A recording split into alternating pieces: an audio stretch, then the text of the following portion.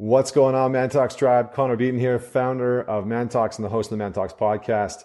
In the video right now, you are probably seeing my Apple swag from when I worked at Apple. I hope you don't mind that I'm rocking it out today. If you're an Android fan, I still love you. Don't have hate for me.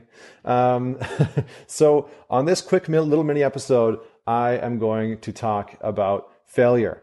And I just did a post on Facebook in the last 24 hours, and it got so much traction. I had so many people reaching out, commenting on it, and interacting with it. And what I said was the real price of success is countless failures. The real price of success is countless failures. And I shared my experience with the Real Talk Summit and how I faced more failure in the last 3 months than I think I have in the last 3 years.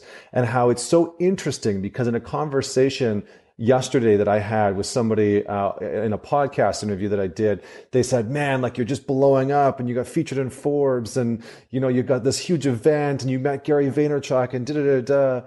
And I had to take a step back because I realized that what was being put out was like all of this success. You know, what people were really seeing was just like this, massive amounts of like victories and wins and success. And I was celebrating all those things.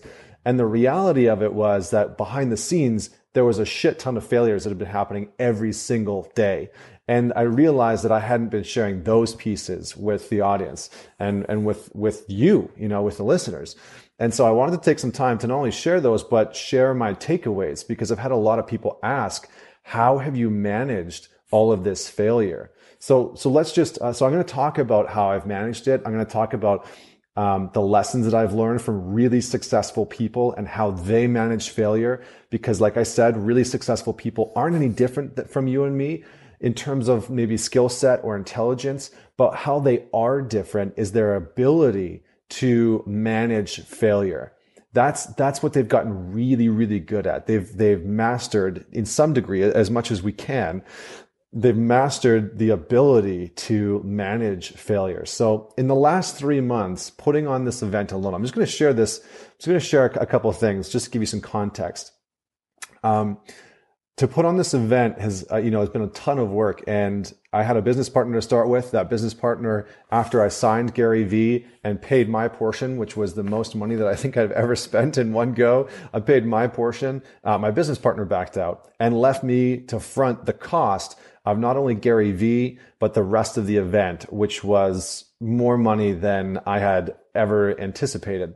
And so I was left with this overwhelming feeling of like failure and like a lot of anxiety, because all of a sudden I was in this space of like, shit, like now I have to front all this money for this event. I've committed to it. I've signed a contract to it. And so at that point, it was kind of like, well, I got to make this work. So that was number one. Business partner backed out. From there, I proceeded to have speakers back out. So we were about to announce a really big name speaker. And literally the morning that we were about to announce them, they backed out. We had sponsors back out. We had funding fall through. We had companies who had agreed to sponsor us go bankrupt, which upped the cost of the event. We had media partners fall through. We had partners for the actual event fall through that were committed and signed contracts. Like it was absolutely insane to basically like wake up every single day and be like what's going to happen today? What failure is going to happen today? What roadblock, what adversity is going to happen? And the interesting thing is that at the beginning, when these small and large failures were starting to happen, it was really hard to not take it personally. Like when you're working with somebody like a colleague and they back out of a deal that you have, it's hard not to take that personally, right? And it's the same thing in a relationship. If you're in a relationship with somebody and they back out of that relationship with you, it's hard to take that. It's hard not to take that personally.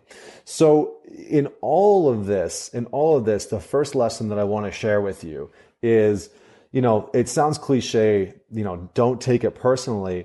So I'm not going to say that because I think that that's bullshit. Like it's kind of hard not to take it personally in those moments where somebody's like, I can't work in this situation anymore, or I can't be in this situation anymore.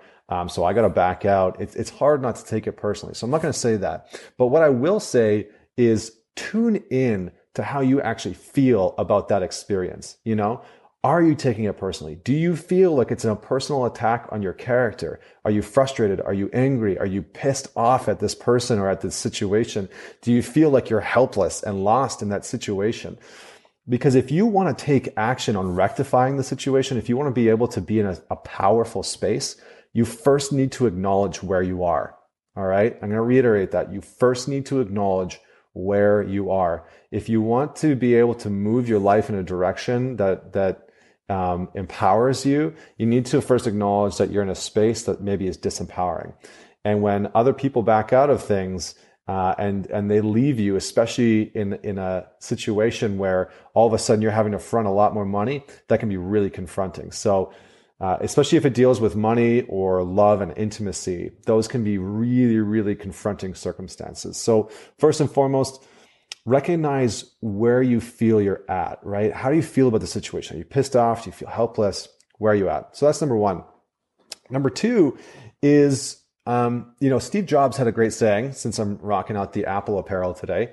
Steve Jobs had a great saying, which is, you can't connect the dots going forward. You can only connect the dots looking backwards. And this is the idea that hindsight is 20/20, right? Like, we can perfectly see our past because we've already experienced it, but we have no idea what the future is going to hold for us. And so what I see really successful people doing, and what I've started to do myself, is to worry less about trying to set up the future in such a way that you don't fail, because failure is inevitable. It really is. It's like breathing. It's going to happen. You're going to have expectation failure. You're going to have failures in love. You're going to have failures in communication. You're going to have failures in money and finances. Like, the reality is that we're all going to fail to some degree. And so, instead of trying to set up our future in such a way so that failure doesn't happen ever, take that energy and that effort and apply it to looking into your past and looking into your past experiences and being able to say and reflect when those things happen, when the partner backs out, or when the breakup or divorce happens, or, when your company, God forbid, goes bankrupt and, you're left in a very dire situation, that you can start to look back on your circumstances and say, what did I learn from this? What do I see now that I didn't see before? What's present for me in this moment that I wasn't aware of when I made that decision in the past? And again, be able to let go of, or be able to forgive yourself for the feelings that will probably come up around that. Because when we look back and we're looking into our past and we look at a failure or a mistake, especially if it's on our end and we're the ones that are at fault for it, the biggest thing that we can do is own it and then process through maybe some of the guilt or the shame that's there around that failure so that we can move forward powerfully. And then the last piece that I want to say is, what's the immediate action that I can take from where I am now to move me forward in a powerful direction? So what's the action that I can take now to course correct, basically? This is really powerful. And what I see most people doing is jumping step 1 and 2 and trying to get right to 3, right? They're like, okay, this failure happened and I'm in this space, and they go into, anxiety and panic mode, and they jump right to, how can I course correct?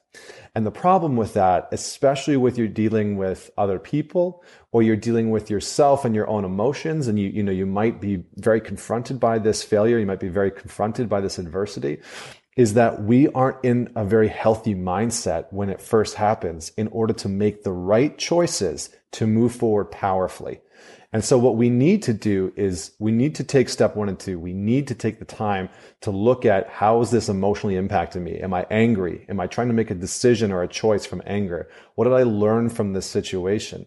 Then from there, the answer will always and inevitably be so much clearer, right? So if you want clarity and you feel like you don't have clarity after failure, or you feel like you don't have clarity because of the adversity, I would say 9 times out of 10, it's because you haven't done step 1 or step 2. You haven't taken the time to properly process the emotional response to that failure, or you haven't taken the time to really look at the experience and learn the lesson that you're meant to learn from that experience.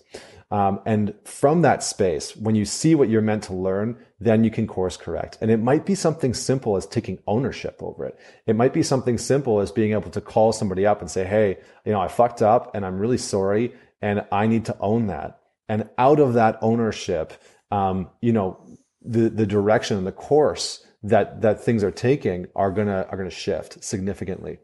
So be able to look at and understand that the action of moving forward is not possible without the first two. And the actions, if you don't do the first two, are going to come out of a space of anxiety or avoidance. That's inevitably what's going to happen. And it's going to lead you down the path of even more failure. So it's important to do those first two. So I hope that lands for you. I wanted to give a huge shout out to the Order of Man Tribe. Ryan Mitchler over there has been doing some great work. Ryan, thanks for sharing all of our stuff. I appreciate you, brother. And I wanted to give a shout out to Mr. Juvan Langford down in Los Angeles, doing some great work down there with the Elevated Man. I think he's coming up to Vancouver in the next month or so. So shout out to both of you gents. And for all of you listening, thank you for tuning in. This is Connor Beaton signing off. If there's a topic that you want me to cover, hit me up at Man Talks, either on Instagram, Twitter, Facebook, whatever your medium is. And I would be happy to jam on these on the mini episodes. So until next time, take care.